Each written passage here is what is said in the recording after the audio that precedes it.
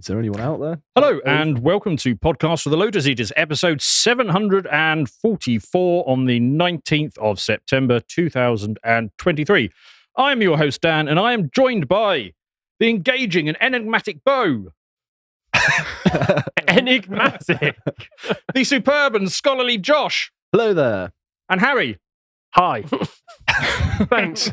No adjectives for me. Well, we're on a budget. You know, we can't just go spunking off superlatives all over the place. That's where the thesaurus ran out as you were reading through, was would it? you like Someone some? had torn some pages Russell out. Brand has used it up. Given that you said that Beau was enigmatic, like some shrouded figure. I'll take it. I like that. Right, Beau's the one who's really in charge of Lotus. the Eaters. humble, honest, and homunculous Harry. All right. Okay, There I we guess go. I'll take that. You happy now? Right, now, as you can probably tell, the boss man has gone on holiday, so he did say to be on the door, Dan, since you're the oldest, make sure standards don't slip. So I've gone out and bought some beer and nuts. How old are you? Oh, very old. Never ask a man that on a live podcast. I thought it's never ask women their age, not men. Yeah, counts for Dan as well. And Dan, at his sort of age, the wisdom, he should be fine with it. Fine with what? Being told you're old. Oh, yes. Oof. Well, I am. You know, can't really avoid it. There you go. Not All that right. old. I mean, not like boomer old or anything. Just, you know, late Gen Xer. All right, let's carry on. Yes. Right. Now, we've got to get into some... Oh, yes. No, actually, this is how I wanted to start the segment. So, yes, Boss Man has gone on holiday. And because he's gone, we were able to hack his laptop and create this. This is our new promotion, Sargon. So while he's enjoying his holiday in the US, we are going to have a 50% off all subscription tiers, including gold, for the next 3 months. So enter code Sargon, and yes. Well, I know Carl's away for today. Has he gone for like 2 weeks now? Yes, about 2 weeks. Oh, fair play. Yes, he's going to be promoting us in the US.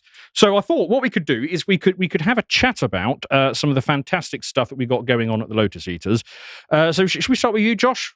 Of course. Well, what is it that you do for us then? Well, I've been doing the Contemplation series, which has been a mainstay of the website for quite some time now. It goes back a couple of years. And of course, the series on our website... Because you're like employee 1 or 2 or something, aren't you? So 2, I think it Two. was. Josh is one of the early prototypes. I was. Right. Yeah. We hadn't yet perfected what a Lotus Eaters presenter should be by that point. There was some bugs with the speech where there's umming and erring in between sentences that weren't worked out in my generation, but that has since been worked out with later presenters. But, Oh, thank you. yeah, fantastic. but yes, this is my series, and it's very good, obviously, because Yes. it's made by yours truly. And it, being a bit more serious now, though, it is kind of like my life's work.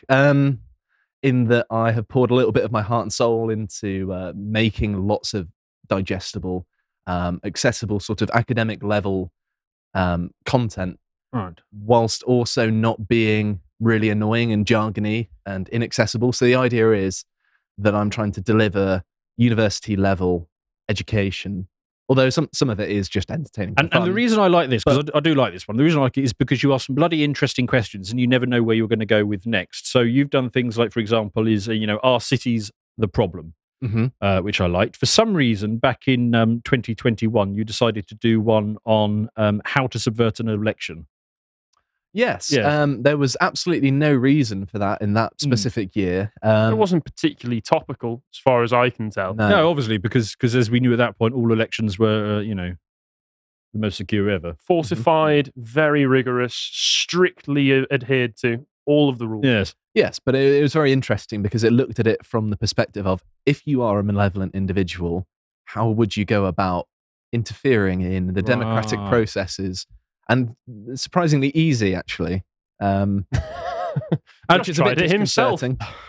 I wish. And I started to tie one or two of these together because you did one on are stereotypes valid at some point. I think that was with Harry, wasn't Yeah, I it? think Well, that that was was one with of the me. early ones, so I haven't watched that one yet. And then you did one more recently. Have I been here long enough that I would be on one of the early ones? I suppose Well, so. as in before me. Well, there have been Yeah.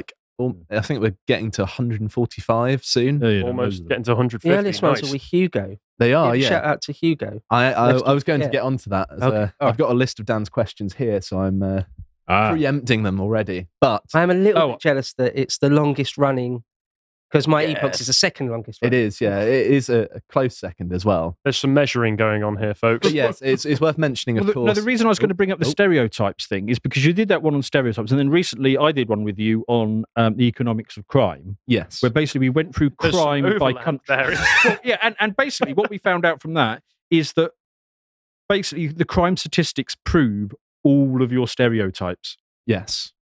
Yeah, I think Categorically. if, as well, if like- I could say remember more. the one that we did on stereotypes, I think the conclusion was something along the lines of not every stereotype is going to be right 100% of the time, probably mostly more wasn't. like 90% of the time. Mhm. Well, what they are is just it's a means of unconsciously basically totting up statistics, percentages, likelihoods of Right. outcomes, aren't they? And because your unconscious mind is very, very good at dealing with large amounts of information as opposed to your conscious mind, where it's difficult to deal with large sets of data, it actually does a reasonably good job, and that quite often gets overlooked. So is that why you've got the midwit bell curve, where basically stupid people get stuff right and really smart people get stuff right, and then the midwits, The they're Dunning-Kruger educated effect. just enough. Well, there are some questions about that. I think Right. actually it wouldn't be a bell curve in my mind. I think normally idiots are more certain than actual people who know what they're talking about, because people who know what they're talking about tend to know the limitations of their own presumptions and the amount of uncertainty to provide. So normally, if someone's very well informed, it still kind of beats the bottom of the bell curve. But it's the midwits. They're the problem. They're the ones who think they know something because they watched Yes. the Channel 4 documentary on it, or, Yeah, or whatever it is. From my understanding of it, the midwits are people who've been educated enough to be educated to completely distrust their instincts and completely Yes. throw their instincts aside, when the person who is educated beyond that, at the higher end of the bell curve, probably also doesn't always trust his instincts, but knows enough to know that his instincts are right more often than they're not. You kind of need to look at the juxtaposition between sort of tradesmen and university students. Like tradesmen are very practically minded. They're very good at what they do. a lot Also, of the not time. necessarily at the bottom of the bell curve. No, of course not. But then you go to university and you've got to be educated into these stupid ideas. I mean, it's the phrase that some ideas are so stupid you've got to be an academic to believe them. And there's a lot of truth. to that. This is actually another one that you and I did together when we were looking at whether artists and being creative was inherently left-wing, like so many people, including you, Jordan. I know you're watching this. Like to suggest that just being creative, being open to experience, automatically means that you're more left-wing than anybody else. And we looked into it and we found a magnificent article that you brought up by some Indian guy who said, no, creative people are just far more likely to have gone through the institutions that brainwash them into being left-wing in the first place. That makes far more sense. Yes. It's very true, yes. And also, there is the point that if you're industrious, you're more likely to be right-wing. And if you're industrious, you're more likely to succeed in whatever industry you go into. You can use the example of a band both me and Harry like called King Gizzard and the Lizard Wizard, which is a great name. I don't think they're right-wing. No, but they're really, really industrious, Oh, and yeah. they've been successful because of it, right? And it's a proof that They've industriousness got, is... 24 albums out in the past They released 11 5 years. great albums in a year, so they did quite Twice. well. Yes, but do carry on. No, I was just saying a slew of interesting content on there. You put some out. What are some of your favourites then? So, one of my favorites is the 2-part series on the origin of humanity that I did Right. with Beau.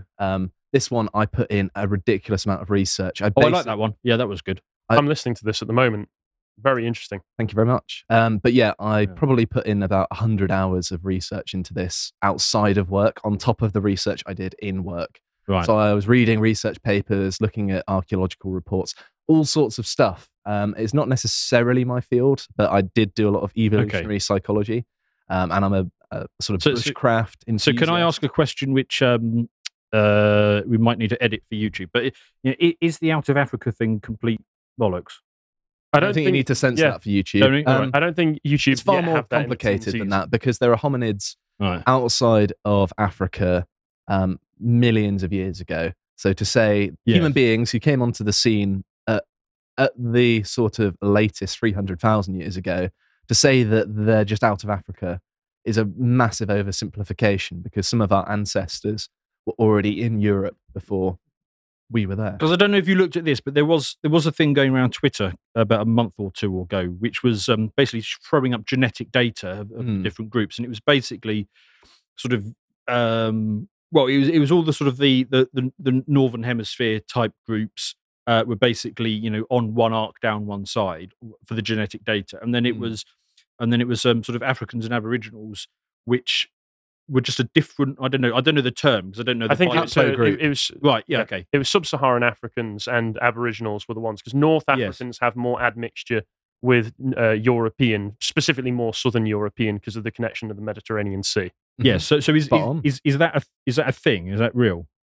As in the difference between. Yes. Yeah. Well, you can look at different human migrations through the human genome, so you can kind of make estimates based on the genealogical information as to when certain peoples migrated to where they are the so-called native inhabitants. And you can kind of work backwards alongside archaeological evidence, and they're complementary to one another.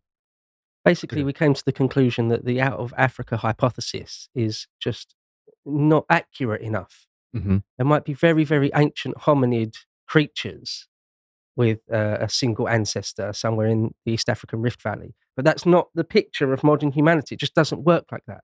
Right. It's a very, very complicated tree. Say there's one ancestral mother from East Africa. It just doesn't. It doesn't. Mm-hmm. It doesn't work like that. To kind of paint the picture a little bit, 1.8 million years ago, there was a Homo erectus. It was living in Dmanisi in Georgia, who hadn't even discovered fire yet. And Georgia, of course, relatively close to Europe, isn't it? It's just south of the Caucasus Mountains. Are we talking about the US state or the bit of bottom of Russia? The part underneath Russia, of course. Right. Okay. But hang on. Back then, were all the countries joined up, or was that? Is that even further back? Oh, are you talking about the landmass all Yes. being connected? Yes. Eurasia and such. Yes. No, it's essentially the same. We're only talking, Yeah, it's more or less the same. We're only talking a few 100,000 years at most. So. Oh, okay. Right. Okay. Fine. Was that at the point, just to correct me, was that at the point where there was still a land bridge between what's now the UK and Europe? Almost certainly. I mean, Yeah, I was going to say, because I think that was Colin. a few, was that within the last 10,000 years? There'd that be would have one gone, yeah. There'd be one at the Bering Straits as well. Yeah, between that's what Siberia I'm and thinking Alaska as well. Mm-hmm. Yeah. Also, here's another thing, just because I find this whole thing very, very interesting to talk about. I've learned recently, I think a lot of Europeans have a much higher mix of Neanderthal in them than any other groups elsewhere, which is one of the things that separates us from other groups across the world. Africans don't have that. No, apparently Asians have Denisovan. Yes. But we don't really know anything about those guys because they just We do know bits and pieces. Right. I know that the Nepalese in particular have a large amount of Denisovan DNA, which actually helps with their ability to extract oxygen from the high altitudes. Like the genes that help them with that come from the Denisovans rather than from the Nepalese per se.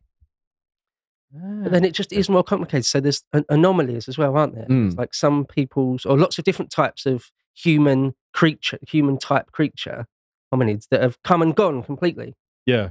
Completely risen up and then died out entirely. Like, there was. I'm not being racist or anything, but there used to be like whole loads. I have to be clear, just because you have to be This so part careful. might be with all this too spicy. You get like loads of different species of monkeys and stuff like that. I mean, presumably at one point there was just loads of different species of humans. Yeah, that's right. Yeah, like big ones, little ones, and that's not controversial at all. Oh, you never know. My personal favourite is on the island of Flores in Indonesia. There are little 4-foot tiny cranial, like they had tiny brains, and yet they still made relatively sophisticated sort of Stone Age tools. And they were hunting tiny elephants. So in this sort of weird dystopian world, tiny people hunting tiny elephants. Well, to this day, you've got sort of giant people from northwestern Europe, or the Maasai people of Africa, and you've got really small pygmies in Papua New Guinea or something. To this day. Yes. I think Josh and I are probably in the top 1% of tallest people in the world because of how tall we are. Well, you are. Well, Josh as well. Thank you. Josh is tall. You're sort of unnecessarily tall. Josh is only like half an inch shorter than I. Really? Is that the cut-off point for you? You're like, well, Josh is fine, but Harry, no. Half an inch makes all the difference. I'm 6'3". Are you? Oh, well. Yes. Oh. You seem taller. No, I've got friends who are like 6'4", 6'5", 6'6". I've met a man who's the brother of a friend of mine who's 7'1". It's ridiculous. That's just debilitating. That is unnecessary. That's taking the piss at that point, to be honest. Yeah. That Well, is freaky. it's kind of difficult for him as well, being that tall. So let's not be insulting. I wasn't insulting him. No, I mean, I already think that's called him quite a good on thing. a Sorry. completely different note, Oh, yes. something that I Pure really jealousy. need to mention that's very important is I started off this series with Hugo. Some of the old timers, Who is the long short. time watchers, Poor Hugo. Will remember is that Hugo. necessary? Yeah, Yes. We're Uh, painting a picture here. People Okay. only see us sat down. but the first 40 episodes, me and him would take turns basically presenting to the other person.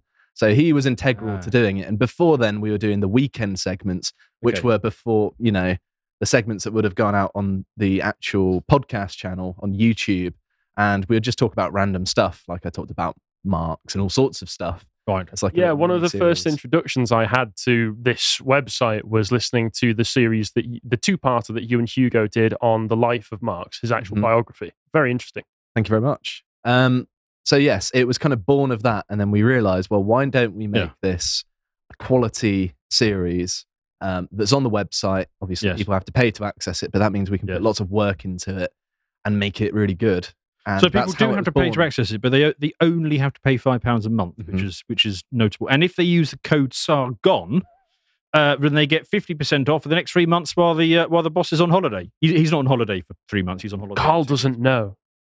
Yes. And he also, does know. you can learn about lots of different topics, and it's not going to be woke like a university, Yes. and it's probably going to present the facts in a bit more of a unbiased way, because quite often I like to play devil's advocate. I don't like to tell you exactly what to think. And it's just genuinely interesting stuff. So instead of because I have this, because I quite like documentaries, and sometimes you'll be sat there and thinking, oh, okay, I put a documentary on. So you start scrolling through Netflix, and you look at the time, and you think, oh, it's just going to be unbearably bloody woke, and it's just going The to tell me about ancient bloody black climate. Egyptians. Yeah, and yes, None of stuff that like in contemplation. How Nagubu built yeah, the and then I pyramids. just think, okay, well, I'll put on a Footballer. contemplations instead, because it's like a documentary, but without the twattiness. And sometimes it's even Yes. fun. Yes. Now, Don't worry, there's still a hefty bit of twattiness in all of these. I am in them, yeah. Well, yeah. So what I wanted to come to actually is there's another one of yours, which I haven't watched yet, but it's on my list because I just noticed it, and it's all about prepping. Oh, yes. Now, the reason Um, I bring that up is In fact, John, you can Yeah. move on to the next one. I'll come back to the space one in a second. All right, okay. Here Yes. it is. yes. So because we found out last week that we all think about the Roman Empire all the time, but we didn't know that we all did, but we all do. I mean, I knew it. Yes. Well, I thought it you was knew that kind of an everybody else was unspoken thinking about it. thing. Well, I knew I was thinking about Well, that, it. yeah, that's my I thought point. I thought we exchanged a look. When men just glance at one another, it's like Roman Empire. Roman Well, Empire. It's like a me and nod. Beau sit opposite each other, and we quite often talk about the Roman Empire just offhand. It just comes up. Well, It's just easy to yes, okay. stumble into a very complicated conversation about the sort of intricacies of Roman politics. Yes. But the point is, we were all thinking it, and we didn't. Okay, apart from you two, we didn't necessarily know we were all thinking about it. That's my point. Right, which brings me on to prepping, because okay, now surely this isn't only me. Right, tell me if you all do this as well. I've never asked anyone this before, so I'm thinking that all men think this.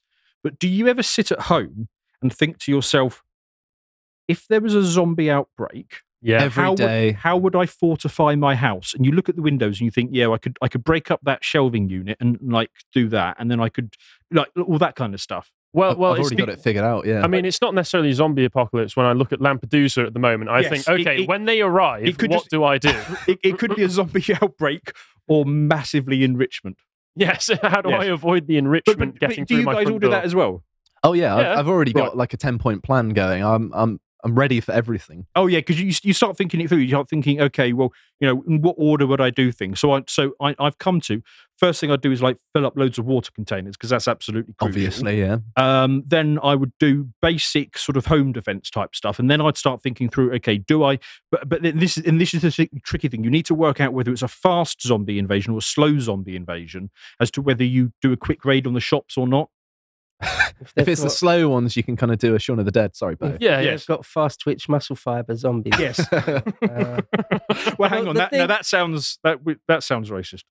Well, the thing though, I always think about is the Oh. water. Unless you buy like giant water butts that you can put hundreds of gallons in, Yes. you're just going to die of thirst within 3 days or something. Yes. water treatment tablets. That's why the first thing is you need to fill the bath and all the water containers. You do that, and you have a big stock of water treatment tablets. So when you eventually do run out of water, you can flee to the countryside somehow. Yes. You know. But you guys have obviously thought about this in far greater depth than I have. I did a whole video on prepping. My main line of thought has been, who do I know who lives on a farm who owns guns?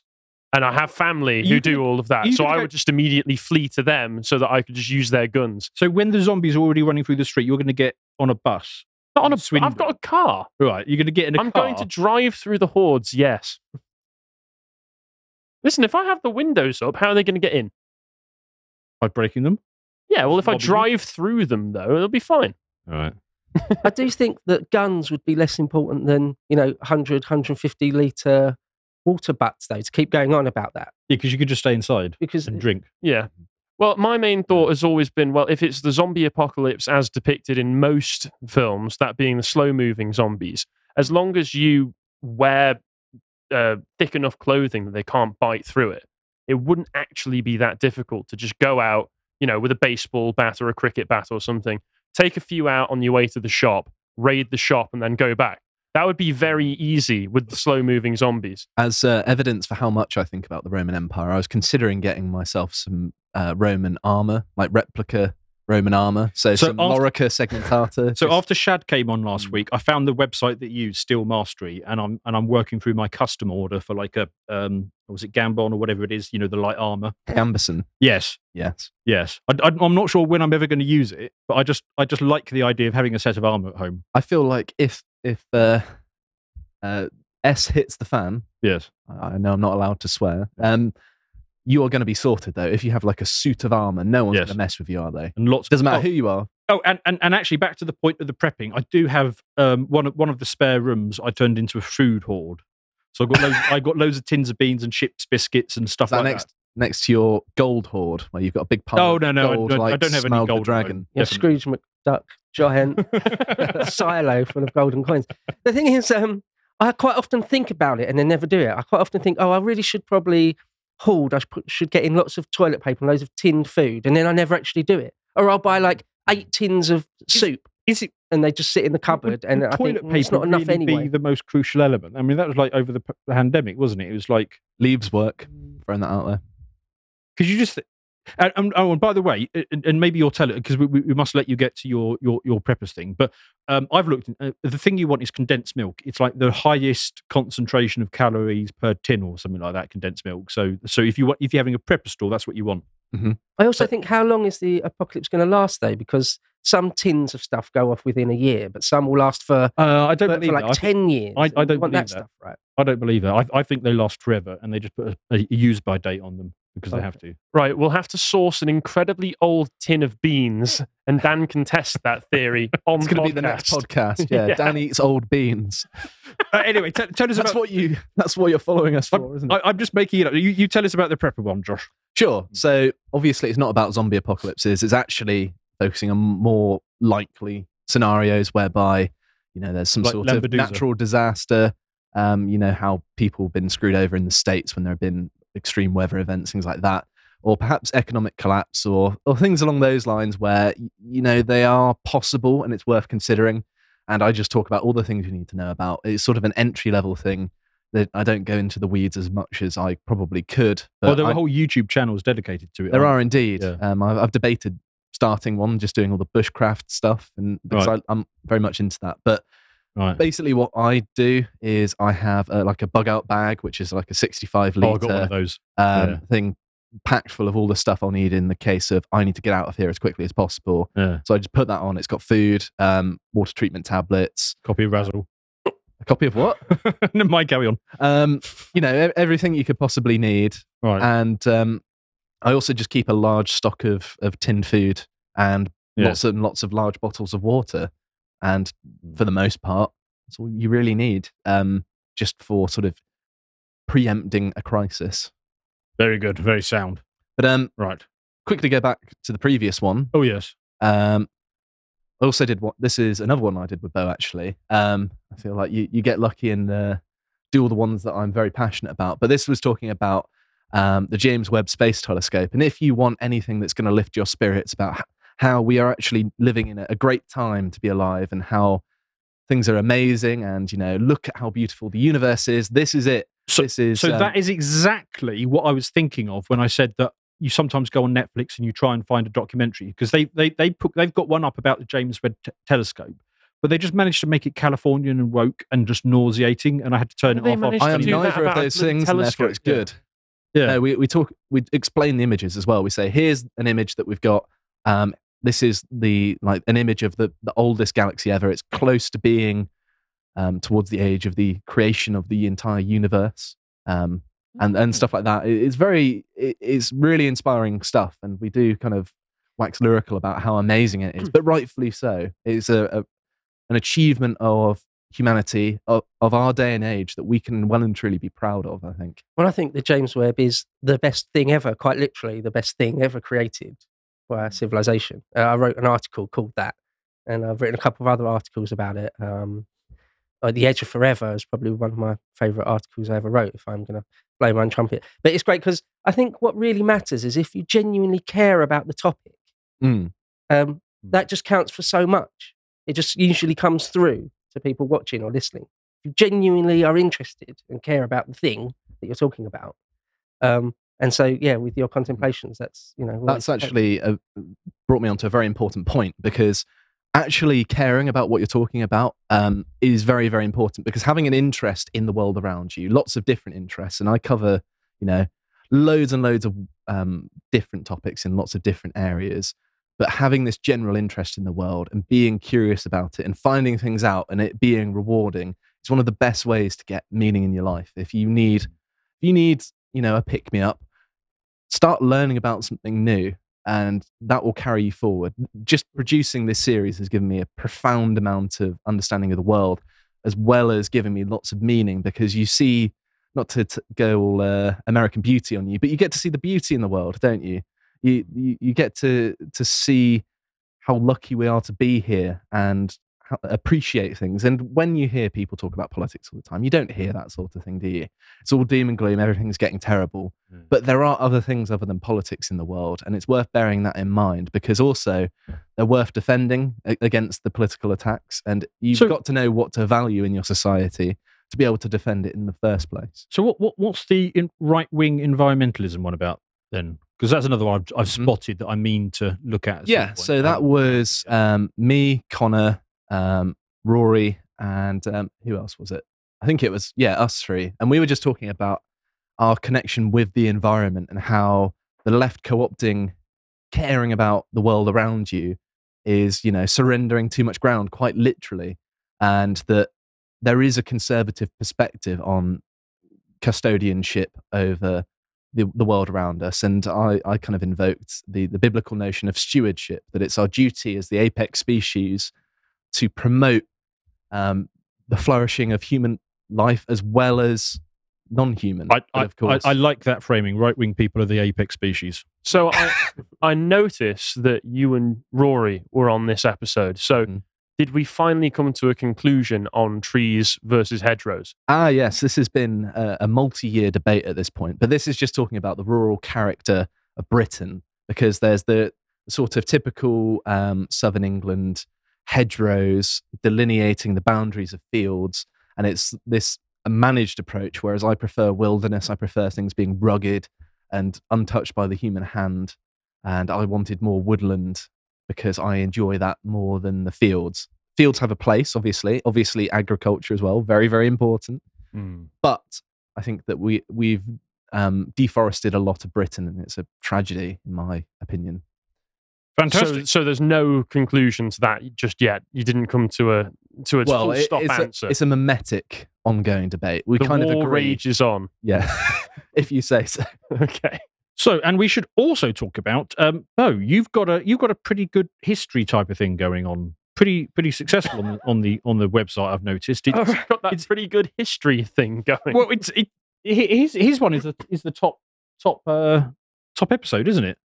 Is it? Yeah, you come out on top. Oh, did I? Yeah, we did a survey, and I'm not supposed to mention that, but you're well, it is and pretty viewers good. and everything. Well, yes. So why is Epoch so? In fact, no. Before I ask you why Epoch is so bloody good, we probably would have done the transition thing by now. So welcome, fresh set of lovely you people. We got a promotion on at the moment, which is SAR gone. So basically, if you're wondering what's going on here, is the boss has gone on holiday.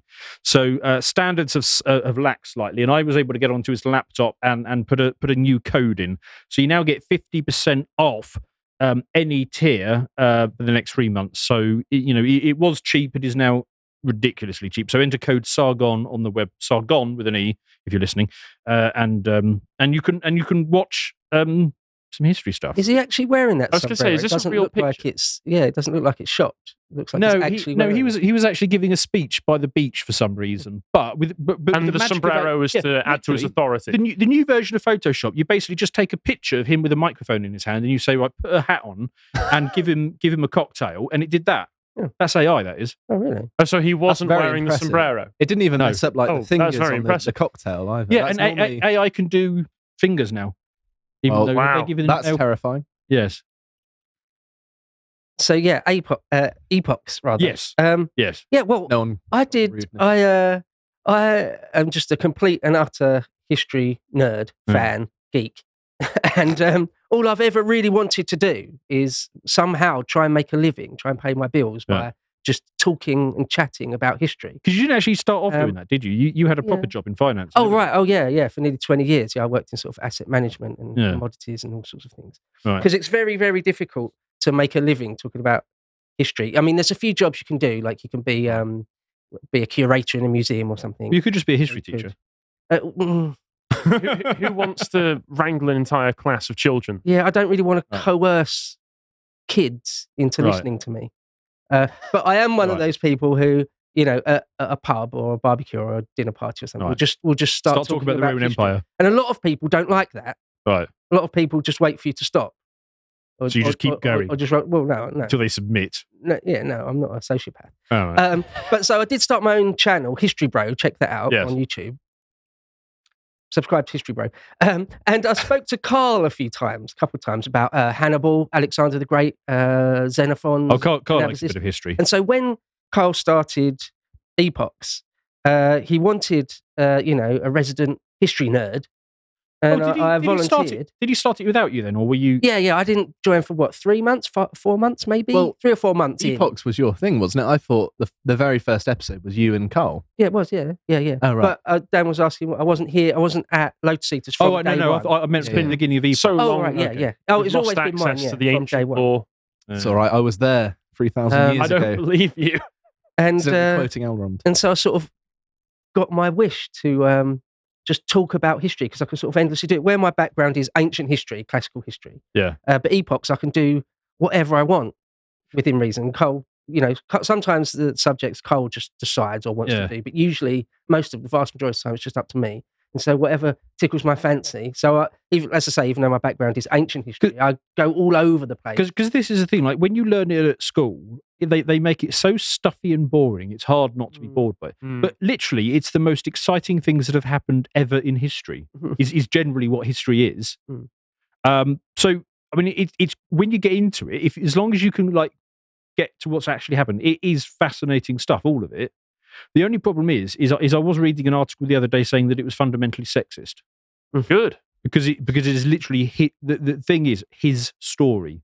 Oh, well, I don't care about that. Right. I'm just that's interested in... That's not even the actual etymology of the word, though, is it? I'm just interested in, things that are interesting. And I'm one of those people that something has to be extremely dry and boring before I sort of switch off. Right. So I do try and pick, obviously, interesting things. Yes. But yeah, so I jump around all over the place. Right. Done a few on sort of World War II and 20th century things. Done a few with all of you guys, quite a few with Josh. One of my favourite series was about World War II, Operation Market Garden, when the Brits and Americans... I really enjoyed that because I knew nothing about Holland. it. And I got to sit in... Yeah. Bridge Too Far. Oh, that's a really good film. Yeah. That's an old one, but it's a really good film. Yeah. And the original novel is great, and I keep rereading it for some reason. The one I did with Harry, I only done one with Harry, but that was on the Spanish Civil War. Yeah, I found that really interesting. I rewatched that. I don't actually rewatch them very often, but occasionally I will.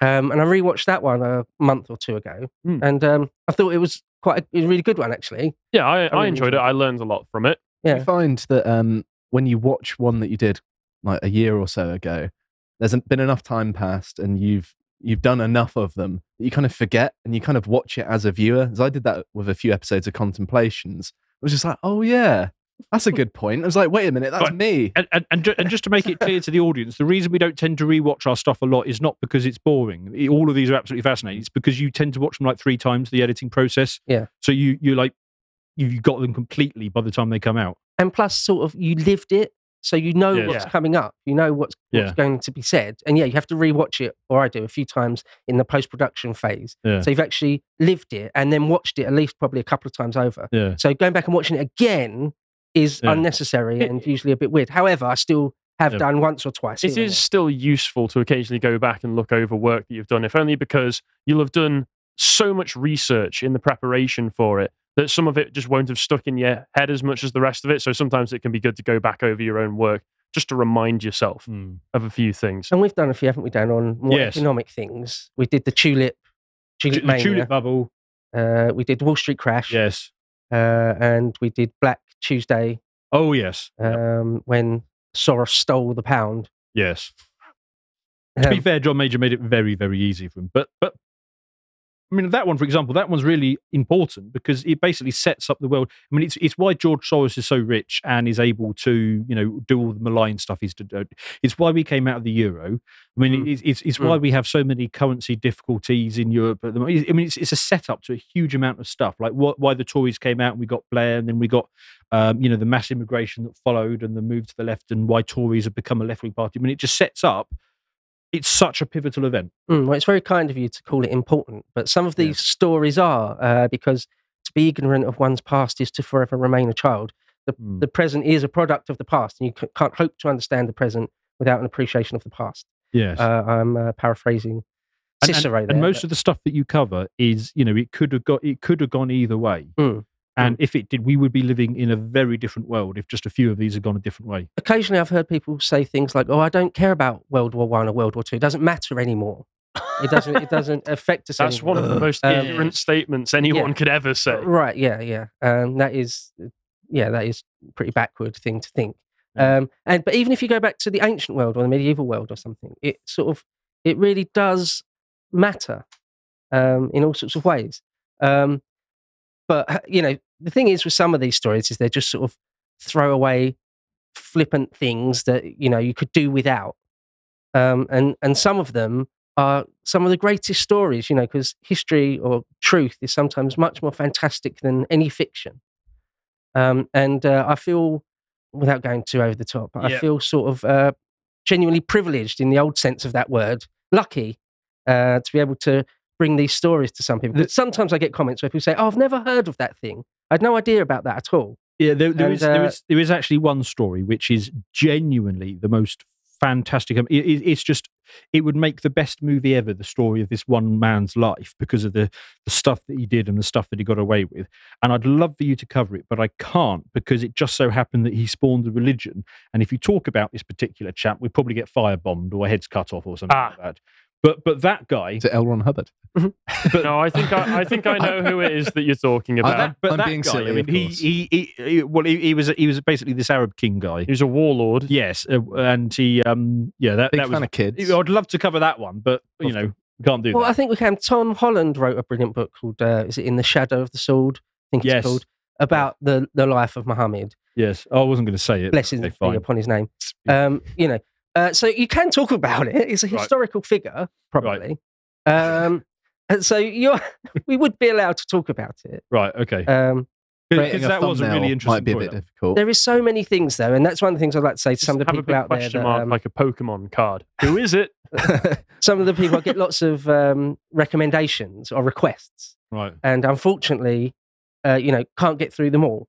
Yes. So do still keep asking and things if there's a particular thing you want. But we only do one a week. So yes.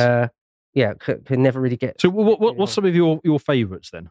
Well, I would say more than half, 2/3 or 3/4 of them are sort of equal in my mind for I just loved it. because I nearly always pick something that I am genuinely interested in. Yeah. One of the ones that you've asked me this before, and one of the ones that sticks out in my mind, which is actually a bit of an anomaly, so it's not sort of your classic history lesson type history, was I did the history of Formula One with Thomas Dowling. Shout out to Thomas Dowling. Because he loves Represent. racing and karting. I thought you were going to say racism for a second. Then He's a Cut it. professional racist. Yeah. I mean, he might as well. I don't And know. it's I the never only met him. one out of 124, 125 odd episodes we've done now, which isn't sort of your classic textbook history type. Yeah, that's not what history. you normally But do. is it? no, right. But I particularly enjoyed that because, like I was saying to Josh earlier, if it's a topic that you honestly, Yeah. genuinely are interested in and love, it's not work anymore. Right. Okay. So, my thoughts on Formula One, because I used to watch this when I was little, but it used to be a very different sport a long time ago, because you used to watch it a bit like, and this is going to make me sound bad, but I'm going to have, everyone's thinking it, so I'm going to have to go there. But you used to watch this 20 years ago because you knew there was a serious chance that somebody was going to be turned into a human fireball on a big race. So We the are all thinking NASCAR, that, but that just style. doesn't happen anymore. not that I've It's- seen. Which no. is happens obvious. sometimes. Sometimes you'll see cars on the first corner when they're all bunched up together will still like knock each other a little bit. Yeah, but I mean, No, if but, somebody gets a well, fender bender. that was the angle of this episode as Oh, was well. it? Is that it's all about the history of results and the cars and everything, but also how extraordinarily dangerous it used to be. Yeah, you quite often see, not often, but back in the early 70s when it was at its most dangerous. Yeah. And something like 1 in 7 drivers died every season on season. One in 7 every season. Yeah, Bloody hell. There's quite a few examples of guys crashing and their car going up in flames, and they burn alive, essentially, live on TV. And that doesn't happen anymore. Romain Grosjean a few years ago got in a fire, and it was one of the first fires I've seen in years and years and years. And he got out and sort of, he did burn his hands a little bit, but he walked away from it. But I mean, they wear proper flame suits, and they've got firemen. Oh, there's endless things now. I Yeah. mean, the petrol tanks are like a bladder made out of a space age material, which sort of is almost impossible to rip. Whereas back in the day, I mean, Jackie Stewart had a crash once where he came off the track and just crashed into the side of a barn. They don't have barns at the sides of the track anymore. Yeah. And he was crushed into the cockpit. And the cockpit filled up with petrol, his old school natural tank, and the electrics weren't turned off. So he's sitting in a bath, trapped in a bath of petrol. And, he obviously survived because he's still alive to this day. Right. But yeah, it's extraordinarily dangerous. Must be in I mean, squeaky bum time, though. Yeah. Terrifying. Oh.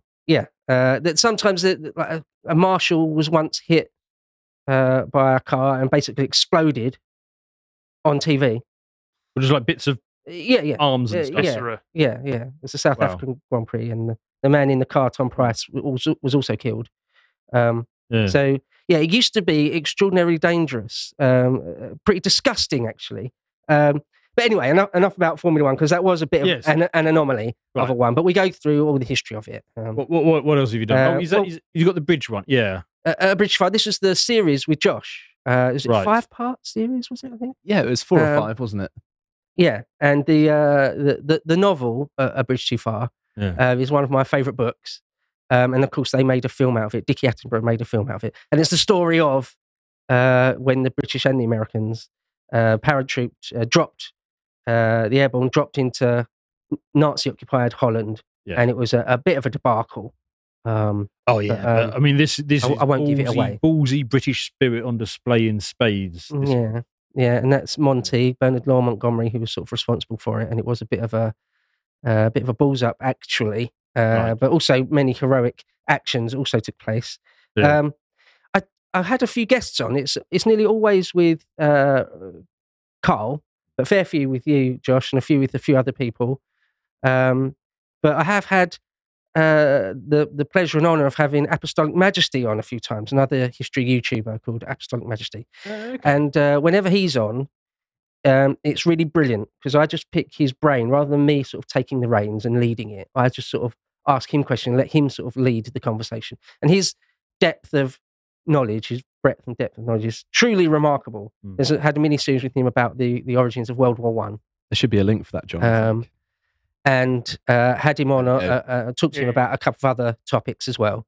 I would have him on all the time if I could. It's very good of him to give me as much of his time. But I've spoken to some other people. An early one with a drinker, critical drinker, talking about Waterloo. There's one with Mauler, Long Man. One with Dankula, talking all about the history of his Mad Lads series. Okay. So a whole sort of hour or two about that. I had Calvin Robinson, talked about Christianity. I had Luca Johnson recently talking about Pitt the Younger. I had a chap on just the other day, Luke Parker, talking about Kohima and the Chindits and things. So it's not always Carl, but it's nearly always Carl. And I just hope I can do some of these stories justice, because sometimes it's something that's so important to me. For example, the story of maybe Shackleton springs to mind. And we're going to do a Wellington series soon. I say series, probably just 2 parts. They're so important to me that I feel like I'm almost not worthy to be talking about it. I'll do it anyway. It's not going to put me off. But if I can bring some of these stories, like we did one on the 100 Years' War, or I did one with a couple with John Wheatley about the Wars of the Roses and things. They're such important stories that if I can bring it to people who didn't know about it before, yes, I've actually made the world a little bit richer. And that's something of value, rather than sitting at a desk all day at a commodities trading firm or an asset management asset management house, making some fat cat a tiny bit richer. That's not really fulfilling to me. Whereas if I can inform people about important things in history, was nice. That was my thoughts on finance as well. Pays well, lots of spreadsheets, very boring. Yeah. And it's doing something like this is actually quite fun. Yeah, making the shareholders a tiny bit richer. Yeah. Spending all my time and energy doing that, essentially, that's the net result of how I spend my days. Is that the shareholders at State Street or Northern Trust or JP Morgan are a tiny bit richer because I wasted my life 9 to 5 days a week. Whereas now you're making people culturally richer. Well, hopefully, sometimes at least. Yes. Sometimes at least. What else have you got for us on the list to have a look at then? Is that did one on Doc Holliday. So like I said, it's not all ancient history. There are loads on ancient history. Yes. On Lycurgus and Solon and Pompey and all sorts of things. But sometimes it's just someone that I particularly am interested in and love. And Doc Holliday was one of them. Just the story of Doc Holliday's life. Quite a remarkable person and life. The shootout at the OK Corral. The gunslinger who died of tuberculosis. Yeah, TB. Yeah, he died young. Yeah. And was he really as good as the sort of culture has made him out to be as a gunslinger? Yeah. I mean, he was fast. Apparently, he was genuinely one of the fastest around. He wasn't all that accurate, but you didn't have to be, because it would usually take place at point blank range. Yes, I suppose you just stand closer to the person. But whoever's got the quickest draw. But apparently, he was very, very fast. But at the OK Corral, he had a 10-bore shotgun. So you sort of, it's difficult to miss if you're the speed of his draw doesn't matter as much if he's got a shotgun. Yeah. It's like a small cannon he had on him, 10-bore. It is absurd when you see those videos of slow motion quick draws where they're also super accurate with all of the shots as well. That's always amazing. Yeah. But I mean, just the 19th century sort of Wild West, because Doc Holliday's life is really at the end, really. I mean, historians argue about when did the Wild West end and things. Right. He's sort of undeniably at the end, or towards the end of that period. Nonetheless, it's still sort of classic Wild West stuff. That's sometimes if me and Carl haven't got a real series or something in mind that we're absolutely dying to do, it would just be left up to me to pick something. To be fair, California, given its crime rate, could do with chaps like this. Back again. Vigilantes, essentially. Yeah, well, the Earp brothers and Doc, were fighting on the side of the law. Right. Yeah, so they were sort of the good guys. Yeah.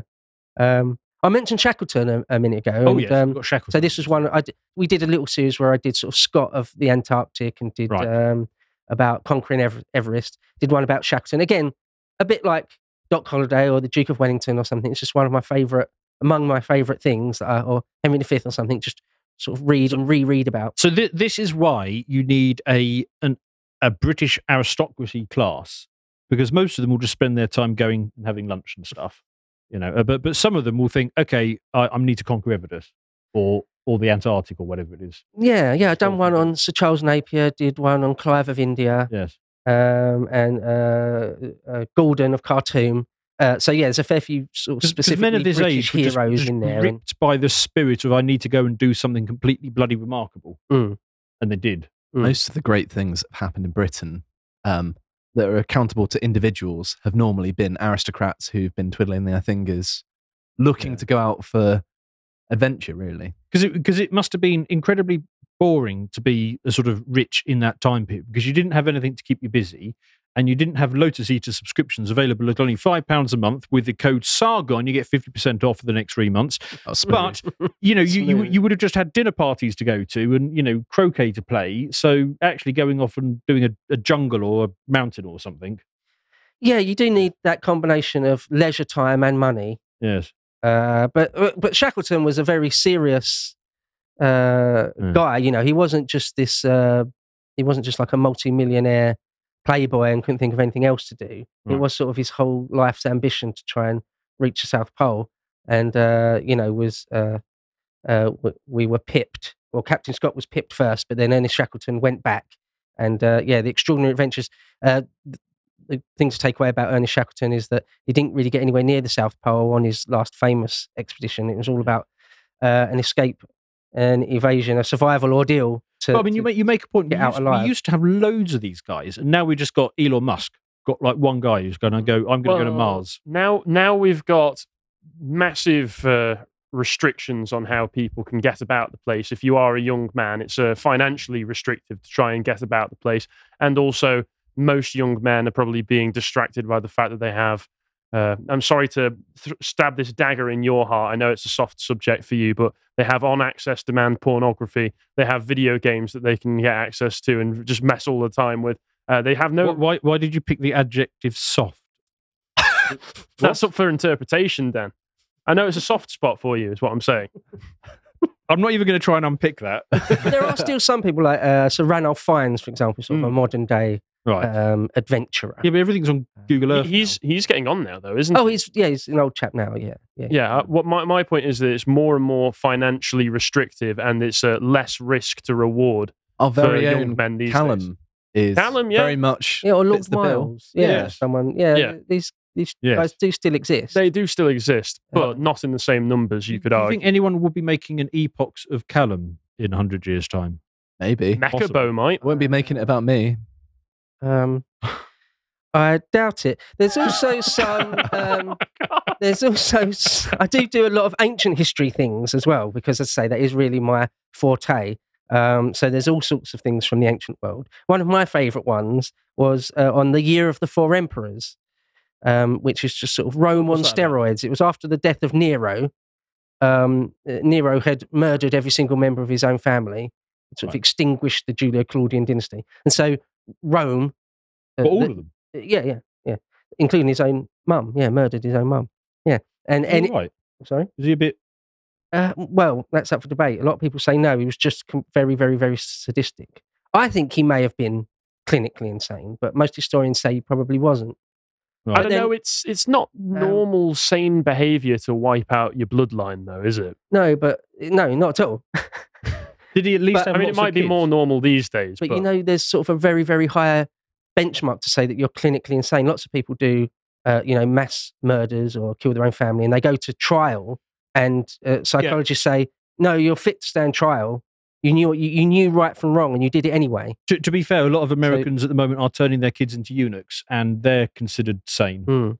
I doubt, but yes. So the difference between being just evil and sadistic or clinically insane, you don't know what you're doing. You're not responsible for your actions. I think. Right. I don't know. Nero probably was, but anyway, after he was, the Senate declared him sort of an enemy of the people of Rome.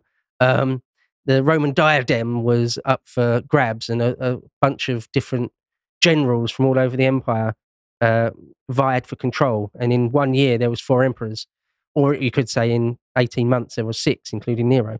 So anyway, was one of them Liz Truss? But yeah, so that's sort of a period in Rome that is, for me, among one of my favourite episodes, because it is so sort of extreme. Yes. But we have got all sorts on there. Even for about that. Rome. So one of my other favourite ones was we talked about Tacitus's Germania, an ancient historian called Tacitus, living in the age of sort of Trajan times. is that where we wrote get about the word the tactical Germans from? Sorry, Is that where no, I don't think so. Oh, okay. And he wrote a book about the Germans, Right. called the Germania or the Germania, Right. which survives to this day. It describes the ancient Germans. That was one of my favourite ones. What did he say about the German? We have to be careful because I referred to the survey results earlier, and one of the comments on why people unsubscribed was because of your German racism. Really? Which I thought we did enough, to be honest. But We've got to step up our game. yes. So what did Tactica say about the Germans then? Well, a number of things. One of the main things is that they're a wellspring of people that are sort of undiluted by foreigners. Oh right, well that aged badly, didn't it? That's one of the things he said. Also, they're very noble. They don't really need many laws because they just naturally tell the truth and things. So that is still true. Yeah. And they're sort of very big and extremely barbaric in terms of sort of military prowess. Yeah. So it's actually a How mixture glorious of we were. things that are both good and bad. Right. But you have to watch the episode. Yeah. Become a subscriber and then Yeah, no watch the episode. spoilers. So yeah, you can see on the side they also recently did one about the War of the Spanish Succession and the War of the Austrian Succession, and coming up this coming Sunday is the 7 Years' War. Those last two feature Frederick the Great. So again, very, very Germanic. So maybe there is a bit of a bent towards Germanness. Right. Okay. Well, if you're doing history and history tends towards wars, I mean, you'd be hard pressed to leave them out, wouldn't you? We also did one on the war on the Eastern Front, the Battle of Kursk. So there are a few sort of World War II things, Yeah. a few World War I ones. Usually every November on Armistice Day, I do something in and around World War One. Yeah. As well as Well, and they were fighting the Romans as well. I mean, they've clearly got a bit of a bolshy side to them. Right. Well, coming up next, other things we want to do. We're going to do Wellington as soon as Carl comes back. Oh. Or could you scroll back up a bit there? Oh, there you go. I'm going to do a series on T.E. Lawrence of Arabia, the uncrowned king of Mecca. Yes. So going to do one all about that. Carl wants to do one about the civil wars of Marius and Sulla, which are the Roman civil wars just before the age of Caesar. And where Carl and I, right at the beginning of my History Bro career, we did some long ones on Hannibal and Alexander, and we're going to redo sort of, look at those for epochs. But also very soon, again, when Carl comes back from the United States, we're going to do quite a long, it's going to have to be a whole series on the Iliad. Maybe hope to get Stelios in on it as well, being a Greek man. Yes. Would be really helpful. Stelios is Greek? No way. You didn't know? What? And then it follows on from that to do the Odyssey and then maybe Virgil's Aeneid after. So there's a whole lot there. And one other thing to say, I'm going to do a series at some point on the Turtles, the Teenage Mutant Ninja Turtles. But what I mean a bit is, left of field. well, no, the actual How real does that lives. flow directly in from the Iliad and the Odyssey? Well, when I say the Turtles, what I really mean is the real histories of the life of Leonardo, Michelangelo, Raphael, and Donatello. Oh, okay. Vasari, Yeah, wrote what the the cartoons lives. were based on. Right. Yeah, but an Italian man who lived at the time wrote, or just after, wrote biographies of them all. So I'd quite like to do a series of 4 there because Again, they you are just don't, also you don't get like fascinating, characters like that. interesting lives. Yeah, right. Yeah, sort of true geniuses. Certainly in the case of Leonardo and Michelangelo, anyway. Yes, definitely. Excellent. Right now, we better do a segue because we're going to have a new cycle I'm of going to U-Tards quickly go pop to the up. toilet because I'm 2 beers down. All right, I'll be back. I mean, you just would go. And then, I won't be missed for Go on, 2 we minutes. we don't need no, you. no, it's all right. I'll be back. We're covered for you. We won't mention anything. We can edit this in when we get the new batch of U-Tards. Right. You have to be Being nice. very polite. You have to be nice to their potential subscribers. So yes, right. There's no way they could go and check this record, is there? Right. If you were a U-Tard and then you signed up, you are now you were never a U-Tard. That's how it works. Ah, okay. We're Yes, going yes. back like Stalin and changing the record. Yes, but yes. Dan Stalin. 1984. Right. Confirmed. All right. The boss man is on holiday for a couple of weeks, and while he's gone, we hacked his computer and we've set up this new code, which is Sargon. And now, if you put that in, you're going to get 50% off any tier on the website, where there's lots of fascinating stuff. And we've been having a bit of a thing this week where we talk about some of the exciting, interesting, engaging people. But we've also got to cover Harry. Harry, what is it that you do for us?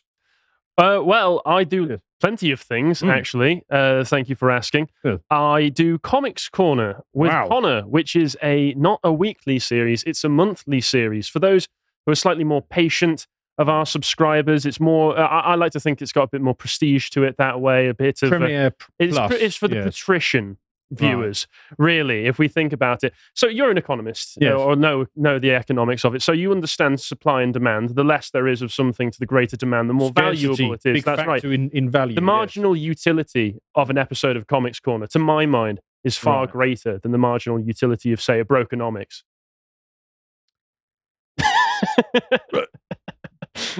I'll segue into a different question, right? So what does Comics Corner teach us? Like, for example, if I were to watch this, would I know if Spider-Man could beat a Space Marine? I don't think I've read that particular story. I just made it up. We've not actually covered Spider-Man. Because Connor and I, due to our prejudices, have primarily covered a lot of DC comics up until this point. I thought DC was Josh has returned. Hello. Wasn't DC the rubbish one and the Marvel the good one? I mean, it depends entirely on your opinion, really, doesn't it? I'm if you're talking about the films, then for a long time people said that DC was the rubbish one, Marvel was the good one. But I think now we're all in perfect agreement that they're both absolute rubbish, and you shouldn't pay attention to either of them.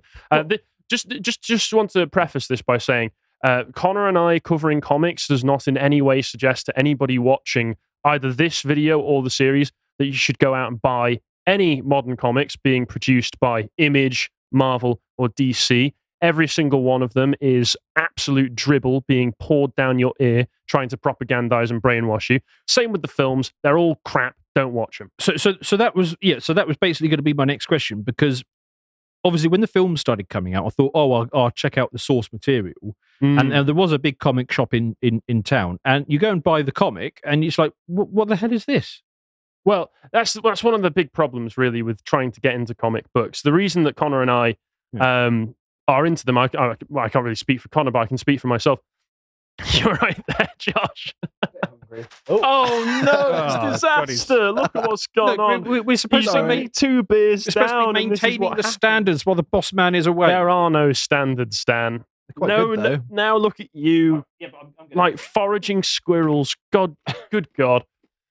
All right, so yes, comic books for me were something that was more of a product of the time that I grew up in, that I got into them, because when I was much younger, it was very popular. You first had the first wave of comic book films come out, like the original X-Men films, and you still had a lot of the television programs from the 90s, like the X-Men TV series, the Spider-Man TV series, even reruns of the old Batman animated series, always being on TV on the Cartoon Banana Man network. That sounds like something very different. That's more your wheelhouse, I'm sure. That was a thing people will remember.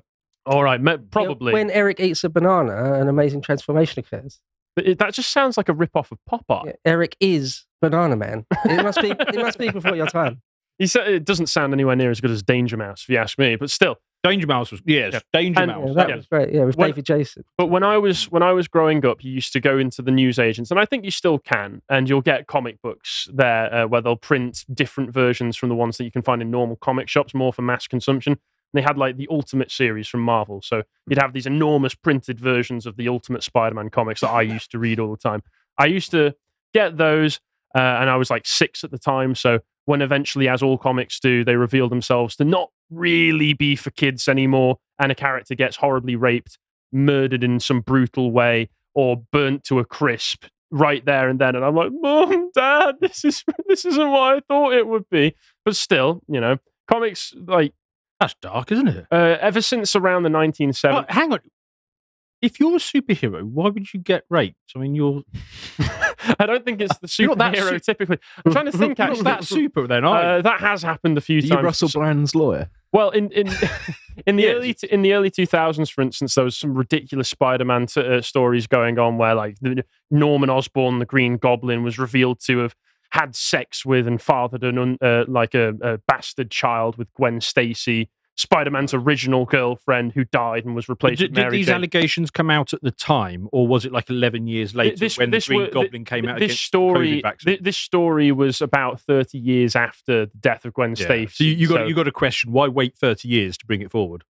I mean, these are fictional stories. Well, these are the allegations. They're not necessarily. Since about the 1970s, comic books started to get darker and darker and darker. The original run of DC and Marvel DC, because Marvel only really became Marvel in the 1960s, but DC had what's called, I think it's the Golden Age in the 1930s and 1940s, when you had superheroes like Batman and Superman first emerge. And they were much darker back then. Superman less so, but Batman, contrary to popular understanding, early Superman was like that. He wasn't dark, but he was like a bit darker than you would get in the really cartoony era in the mid 1950s and 1960s, when the Comics Code began to be applied to a lot of comic books. And in fact, you can watch that on the two-parter that Connor and I did on the history of superhero comics, where we covered all the way going back from the late 1800s and French comic books that were being spread around at that time. And then in the second series, when we go up to the more recent era. I know that's a bit of a tangent, but if you go back to the previous link, John. Oh, yeah. That gentleman in black and white looks almost identical to Report of the Week. The food reviewer is spot on. Interestingly, I think one of the things that Connor and I contribute to this is, for one, this was Connor's baby, was the part 1 and 2 of the history of superhero comics. Connor has, for a very long time, had a gigantic chronology of comic books that he's been trying to sort out, specifically with DC, because that's his favorite one. So this was a labor of love for him. But we also add greater cultural and societal context into it as well. So, for instance, the Comics Code Authority, which came in the 1950s to regulate and censor a lot of comic books, and was complete nonsense, because a lot of the goals that it was aiming for, you could say, would actually be somewhat virtuous in trying to prevent cultural subversion by people, but were pushed by the sorts of people who, say, for instance, saw that Batman had an adopted son as a sidekick and looked and went, gay. Obviously noncing that young boy, despite there being no indication whatsoever. The kind of deranged and subversive and very suspicious mindset that sees a man and his adopted son and assumes that one must be buggering the other at some point. Why would he make him dress up in tights? It's a superhero outfit. Right. You're not supposed to think but they're like that green deep into tights. that particular logic. Right. What, do you think anybody in green tights is automatically being buggered? Yes. Did something happen did you have to wear green tights at any point in your youth, Dan? Is that No. Josh, you're the therapist here. I think we've got I'm not a therapist, but sure. We've got a subject here for you. What do you think of when you think of green tights, Dan?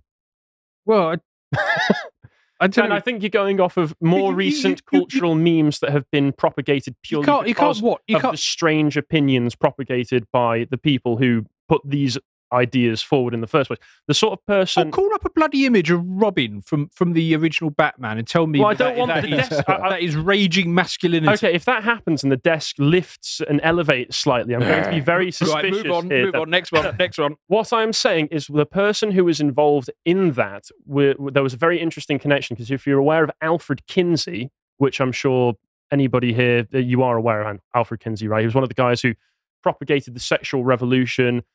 He had a book in the late 1940s and then a follow-up in the 1950s that insinuated that half of all American males were homosexual and were just repressing it, like something ridiculous, like 60% of them had been cheating on all of their wives with. I'm going to channel my inner football hooligan and say pedo. Yeah, and also research the sexuality of young boys. And it turned out that in doing the research, one, he'd been interviewing a lot of prison populations of men who were in prison, and presumably if they had wanted a sexual outlet and they were only surrounded by other men, had to express it in a very particular way, which is where he suddenly got that 50% of all American men are gay. That's a very curious choice of sample. That seems deliberate to me, because any person who's involved in research with half a brain would know that going to a prison population isn't necessarily a very representative sample of the entirety of the population, is it? Yes, You and should have chosen somewhere more neutral, like a Catholic church or something. he'd also Had the same result. also filled with pufters. He'd also been going around asking an actual paedophile about his, and had a very, very infamous table in one of the works on the amount of satisfaction. So how does this tie to comics? Because of the fact that the sort of person who was involved in the Comics Code Authority and promoting these standards in comics was related to, professionally did he related get to Alfred captured Kinsey. back then?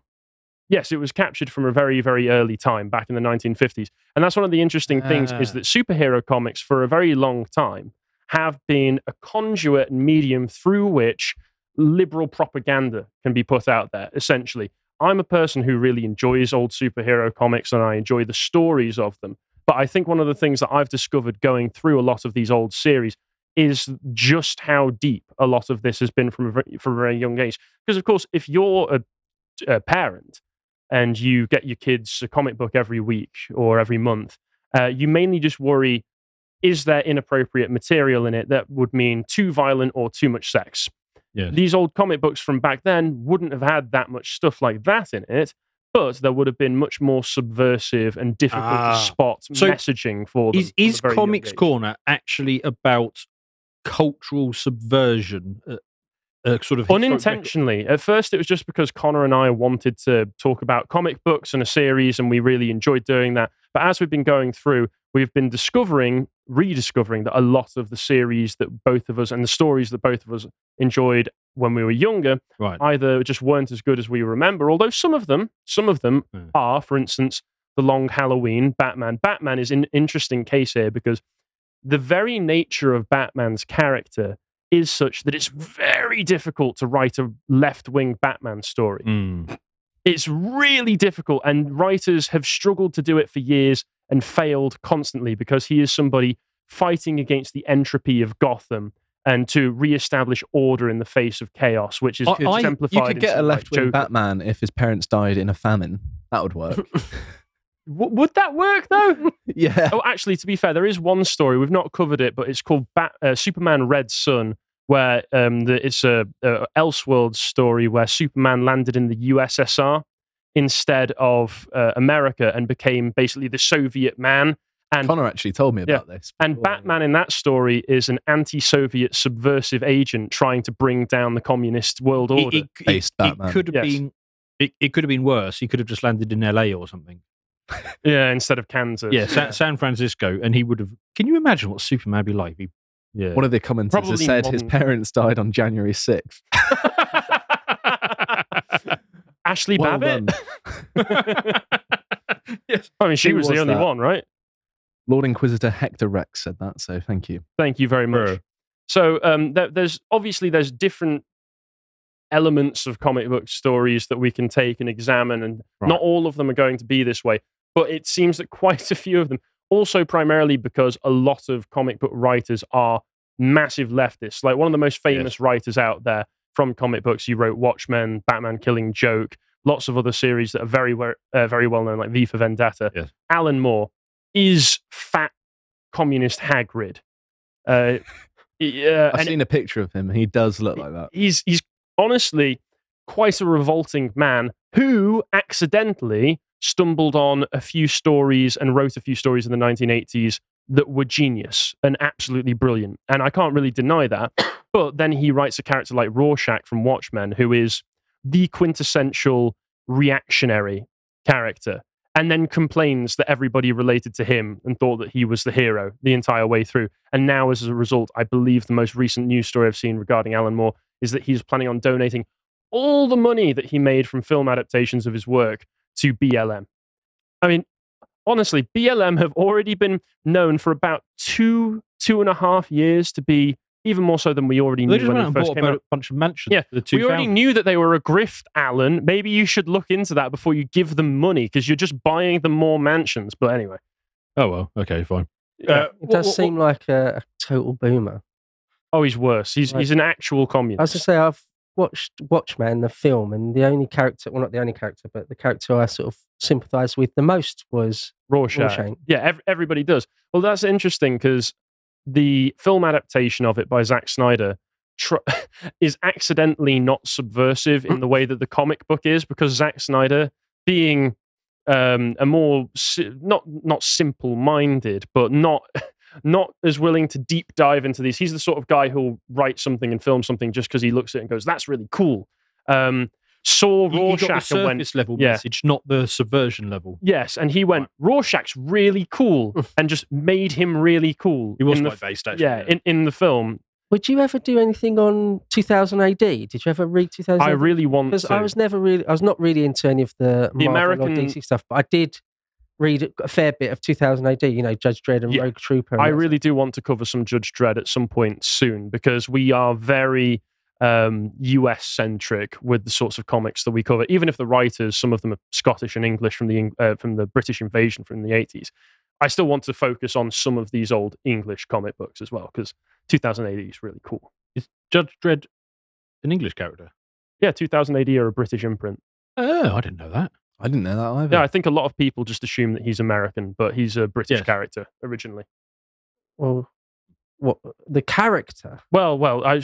In origin of the people who wrote in okay, I'm sorry. 2000 AD. Okay. Yeah, I know that. Say Mega City 1's not supposed to be in Hampshire or anything, is it? Although it's feeling more and more like it could be. It could be Portsmouth. When we get the southeast London super state. Yes. In the corner of England. I remember reading somewhere that there's a sort of colloquialism that Portsmouth is actually one of the most densely built up places, like city-wise. It is. Portsmouth. I don't really remember it very well. Yeah, the stat that I always remember for Portsmouth is that Portsmouth residents have a greater linear frontage of motor car than they do of house. Blimey. Because basically they've pretty much all got 2 cars, and 2 cars is wider than the average house in Portsmouth. So, I mean... So if you're fat in Portsmouth... Yeah, Portsmouth is just impossible. Right, so this is like the opposite problem that I have going into old houses where all the door frames are too short for me. So this is they're just too wide. So city density goes like Tokyo, Hong Kong, Mexico City, Portsmouth. Yeah, so okay. Well, I didn't know that. It's basically learn something new every day, just folks. I don't know about the people, but it's just impossible to drive through. Okay. Just impossible. I've heard that as well. Yeah. Yeah, I try to avoid driving in European and British cities as much as possible anyway, because they are not built for cars in the slightest. What's the next one then? So the next one was Kingdom Come, and this... No, go back, John.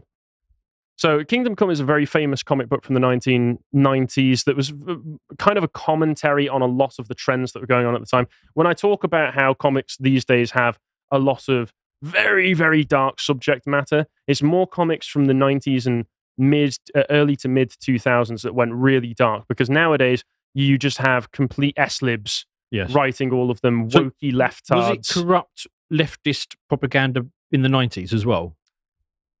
Not quite as blatant, and with more of an eye on trying to tell a coherent story, but all of the messaging is still there. It was more trying to uphold and propagate the liberal order of that time, which is more to be expected given the fact that I can't even remember what the liberal talking points in the 90s were. I mean, there's a little bit of climate change, but it was all right, the 90s. Well, watch the video to find out what exactly it is. Also watch the video, because in it, Connor kind of fills in some of the gaps that were left out of the history of comics, because this one came first where he spoke more about 90s comics. And if you look at that thumbnail there, you see that image, that's Captain America. And he doesn't have a gigantic tumor sticking out of his chest. He looks like Elon Musk there, doesn't he? That was the kind of art style that a lot of comics had in the 1990s. And that was a particularly infamous one done by an artist called Rob Liefeld, who was known for creating the most grotesquely musculatured comic book characters ever, and also couldn't draw feet.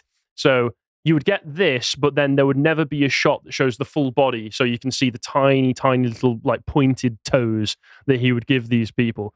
That's like a beer belly moved up, isn't it? Yeah, I think it's based on an Arnold Schwarzenegger picture from when Arnold Schwarzenegger was still competing in bodybuilding in the 1970s. He had a pair of beer breasts, apparently. I mean, Arnold Schwarzenegger had an enormous chest. Well, during yeah, the he didn't look like 1970s. that, though, did he? Yeah, but yeah, that was a particularly strange version of that. But you got a lot of this art. You got the really edgy comics coming through where you'd have characters called things like Extreme with an X at the beginning and a hyphen and then aged Treem. really poorly. That sort of 90s naming convention where it'd be like a Z on the end of something and it'd just be a regular word. So let me see. So It rubs me the wrong way. I'm just getting some examples up. So Rob Liefeld himself wrote a series called Young Blood, where you had characters called things like Bad Rock, Riptide, Shaft, Shadowhawk, Shaft. Professor Knight, and these aren't even some good. These aren't even the best ones. You characters called Die Hard, things like that. Just like movie names, extreme. You wanted everything to be cool and extreme, and Kingdom Come was a commentary on that style of comic that was coming out at the time. And then we've also spread out into not just covering Western American comics. Like, for instance, we did the 5th episode was actually on the film trilogy of Unbreakable, Split and Glass, the M. Night Shyamalan film trilogy. Now, I know that his name among some circles of the culture is a little bit of a meme because, admittedly, he has made some absolutely terrible films in his time. And in fact, about 10 minutes near the beginning of this was me dissecting and absolutely demolishing the most recent film of his that had come out at the time called Knock at the Cabin, which was absolute rubbish. But this trilogy... Was that the crop circle one? No, that's Signs. That's 20 years old then. Oh, okay. I enjoyed that film, though. I've not seen it. But the series is both a superhero film series and also a commentary on the power of comic books to inspire people at the same time. So we thought it would be appropriate to do so and also rehabilitate the third part of the film series, Glass, somewhat, because a lot of people hate that. I hated it the first time I saw it, but I thought it was okay. Watching it again, I thought it held up much better than I originally thought it did. And once again, we were able to extract some story beats and elements from it that I don't think we were expecting to, like a commentary on the pathologizing of the exceptional in the modern era, where the sorts of people that we're talking about in the previous segment, when we're talking about the kinds of men who went out and did great things, the great individuals, these days are pathologized from a young age. If you're a young man that shows any level of exceptionalism in your life, you're immediately thrown off to the side and kind of fenced in, where you're told that you've either got something wrong with you, you're majorly autistic, you need to take ADHD medication, all of this. All things that might actually, from a medical point, be true, but also might be good for them in the future to be able to go out and achieve things. You're basically just pathologizing masculine behavior at this point. Yes. I like when you said that. You said exceptional men looked at Beau, and then you said might be autistic and looked at me. You're welcome. Hey, some say it's the next stage of evolution. I have heard that before. Yeah, I think that was the Predator film from 2017 that said that. Wasn't that X-Men? No. That is in there, though, isn't it? pretty sure it was. I don't think It's the a point, theme in it. I don't think the point. Mutant. Yeah, no, the point of X-Men is they're all like potentially the next stage of evolution, not that they're all autistic. They're all really good at maths. So a realistic version of X-Men is just all on 4chan all day long. Exactly that. Exactly. I mean, the powers of 4chan surpass the X-Men at this point, I reckon. Yes, that's true. They've delivered more sort of actual miracles, haven't they? Yes. Right. And then we've also gone into, and this is somewhat of a controversial area among the right wing, is we have taken a look at one particular Japanese comic series called Berserk, which is absolutely fantastic, a brilliant series and brilliant storytelling, which far surpasses most of every Western comic I've ever read. But some suggest that by purely virtue of it being Japanese, that it should just be immediately dismissed and said it's subversive, it's disgusting, it's degenerate. It's not. The same thing with comic books being a medium through which you can tell stories, and those stories can have good values or bad values, good storytelling or bad storytelling, applies similarly to the sorts of media that comes from Japan. And I think that there is a sort of knee-jerk reaction that a lot of right-wingers, particularly those who are terminally online, have when they react to Japanese media, because manga, anime, all of it is a medium through which to tell stories. There are tropes that you can have on those that you might find distasteful, but those tropes aren't going to be found in every piece of media, and you should judge the media itself, on the quality of the storytelling and the themes held within. So that's my little piece there for anybody who... So the title of this one is The Black Swordsman and the Golden Age. So is the sword black, or is the person wielding the sword black? The main character is Guts. He is the Black Swordsman. He dresses primarily in black with black cape and black armor. And also his sword is one that's been very, very influential because it's an enormous sword that's not this big, but obviously imagine you're reading the comic and it's there. The sword is about that big on the comic page, so it's enormous. Seems impractical. Well, he's strong enough that he can deal with it, and it's been very influential on other. Compensating. Yeah, right. Yeah, it feels like this was one that I really enjoyed doing. It was very popular because people were asking for us to cover something like Berserk, and I've been reading it over the past year or so. So found it was a really good opportunity to talk about it. It was one of the most popular episodes that we've done so far. And for anybody who did watch it, and if you haven't, you should by subscribing to the website Sargon 20 Sargon with an E. Yeah, with an E at the end, 50% discount because he's on holiday for the next. There he is, weeks. right there. Look at him, our Lord and Savior, the man who will save the West. So while he's away, get 50% off. Yes, and look out for the next episode of Comics Corner because we might be doing a follow-up because there is a lot of Berserk, the story, and a lot of it is very, very worth covering. So that's something that I really enjoyed doing. Excellent. Check that out. Should we go to videos?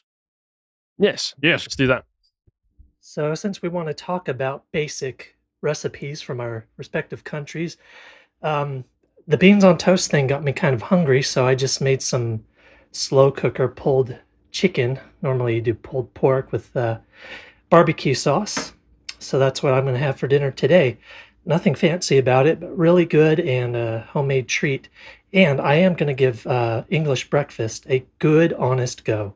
So look forward to that. Thank you. My first thought on that is that looks gross, but a few seconds in, I decided it looked delicious. Yeah, at first glance it's gross, but then you realise that's pulled pork. Yeah, pulled it's probably really nice. That was pulled chicken, that wasn't it? Right, what's this one about? Okay, here we have a bunker you can enter and a very young soldier. Okay, let's go inside. Is this Sophie's The Nazi bunker? office is here, and with the office we of course have a Nazi. Actually, we have 2 additional Nazis. This is fun. Aus Frankreich. Yeah. They seem like friendly enough chaps to me. So hang on, am I to understand correctly that in Denmark they have Nazi theme parks where it's men's jobs to dress up in a Nazi uniform and just sit around talking German? Where do I sign up? Looks like they're drinking wine as well. Yeah. And also, these men must get funny looks on the bus on their way to work. Well, I assume you can get changed at work. They take their job very seriously, Harry. They walk to work in their uniform. Okay. They're very proud. they're, It's Hugo maybe they get a Boss staff car. uniform. We have battle reenactment people, actual military LARPers, don't we? Right. And someone turns up as the Nazis. Fair point. Yeah, I don't know if we've No, recreated the actual those all video the- bunker. Have we got any more videos? Or is- Yasarski Kalispera to the Lotus Eaters. Since I quit my public sector job, I've been temporarily living in Greece with my girlfriend, and it's been interesting to say the least. While here, it was brought to my attention by my girlfriend that a fertility clinic in Crete was raided by police because it was a front for a human trafficking organisation. There's a lot to go through, so I'll just give you some links so you can check it up in your own time. Apparently, the head was a respected medical professional. Trust the experts, eh? Anyway, something to let you know about. Paracolo y Filimo. I remember you mentioning that in the Gold Tier Zoom call, actually. And it's unsurprising, really, that these sort of gateways into Europe are taking advantage of the huge wave of migration, and they're capitalizing on it by making money. Like, this is what happens when you have these huge waves of migrants. It's not that they find a better life, it's that they get their organs harvested and, they get their babies taken away and all sorts of stuff. That's a bit rough. Right. What's the next one? Hello, everyone. I'm taking a 3-week vacation to the UK, and I wanted to share some pictures I've taken and some observations I've had. First and second day, I left the airport and headed to Winchester to see the Great Hall and some other things. First of all, the food is phenomenal. Everyone who accuses your food of being bland is lying to themselves. Yes. The meats and breads are of high quality and don't need the massive amount of spice as many people like to put on their food.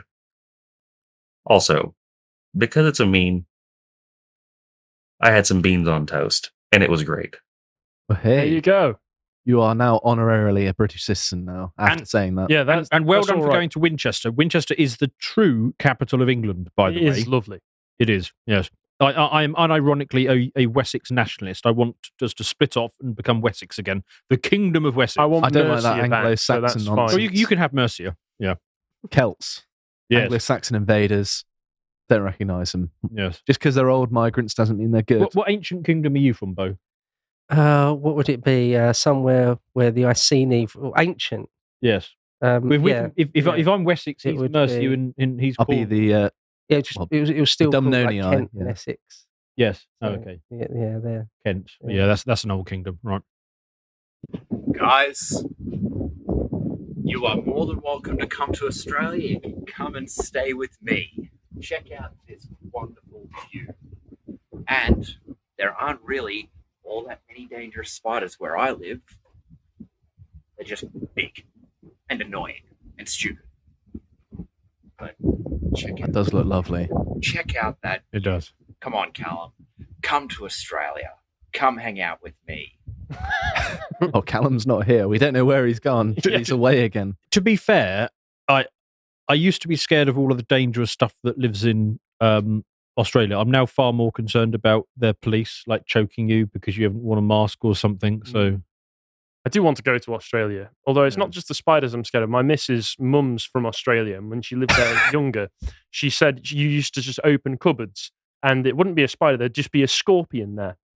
And that spooks me. yes. I don't mind scorpions nearly as much as spiders. I don't know what it is because they're in the same sort of family, aren't they? Well, I'd be more scared of being killed by scorpion venom than spider. Scorpion feels more crushable. Like you feel like you could Just take get on a a scorpion frying wing. pan. Exactly. As long as you saw it coming. Whereas spiders, they're flighty little. Yeah, well, a scorpion, you know which direction it's Yes. facing. A spider can go in any Monodirectional. direction. Yes. It's the 8 legs and the multiple eyes. Scorpion, you know what you're dealing with, don't you? Yes. Right. Next. Welcome back to Lotus Drinkers. Let's get into the booze. This is Nobody Expects a Spanish Inquisition. It's an 8-year-old members room exclusive. It's cheeky 67.5%, or 579 bottles of it made.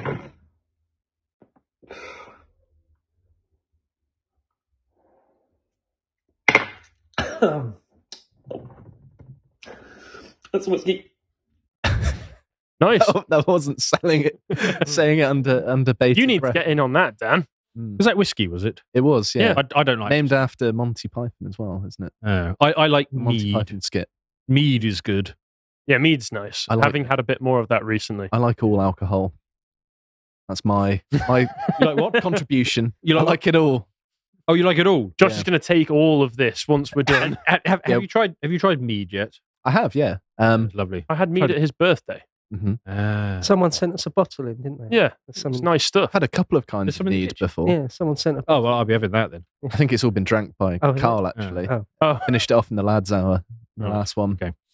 where he's gone now. He's just wandered off. That's where he's gone for 2 weeks. I think have we got time for comments, John? Got like, can we go till extra 10 minutes, John? All right, let's.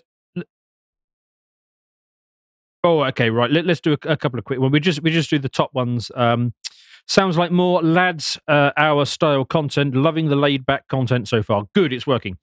Dan's looking like everyone's favourite supply teacher. Oh, fuck. Better control your class while boss man is away and enjoy the piss up chaps you earned. Oh, he brought it back with that comment, didn't he? This will be interesting. I don't mind learning more about the hosts. It's sure better than the daily black pills. Also, Beau is definitely enigmatic. Wee. Yes, I picked that very carefully. Don't know what you mean. Shadowy, dark figure. Lots of other good comments. We have to read them in our own time. Right. Thanks so much. And see you tomorrow when we'll be talking about, sort of, I don't know, whatever we're going to talk about then.